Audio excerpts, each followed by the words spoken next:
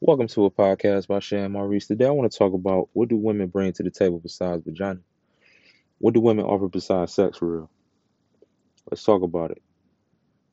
A lot of women feel entitled to a man's money, time, attention, effort, loyalty, dedication, passion, anything, just because she has a stinky box. You ever think like if a chick go a week without washing her vagina, you know how terrible it would smell? And we go crazy over it. I was told to never trust anything that bleeds once a month.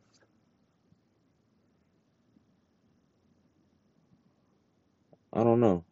I just I don't really subscribe to the whole ideology that women are in position. I always ask why.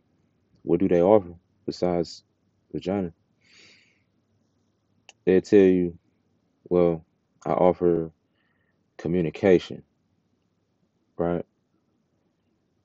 How is that equality? That's standard. How is that equality? That's standard. Every human being should know how to communicate. So how is that equality? They say they offer loyalty. Once again, that's a standard. That's not equality. That's a normal standard. In my personal opinion, I feel every human being should display loyalty.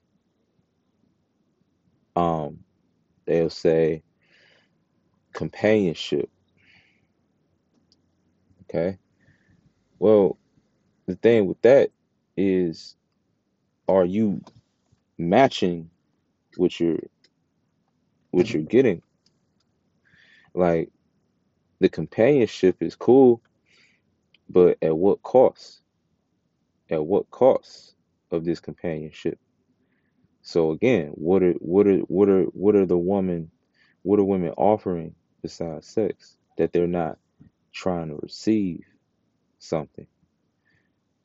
You're not going to just get companionship without giving up something, whether it's time, whether it's attention, effort, communication.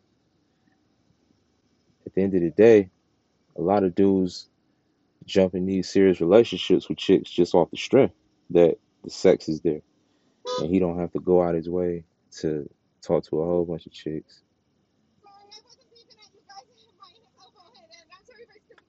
Oh no, you good?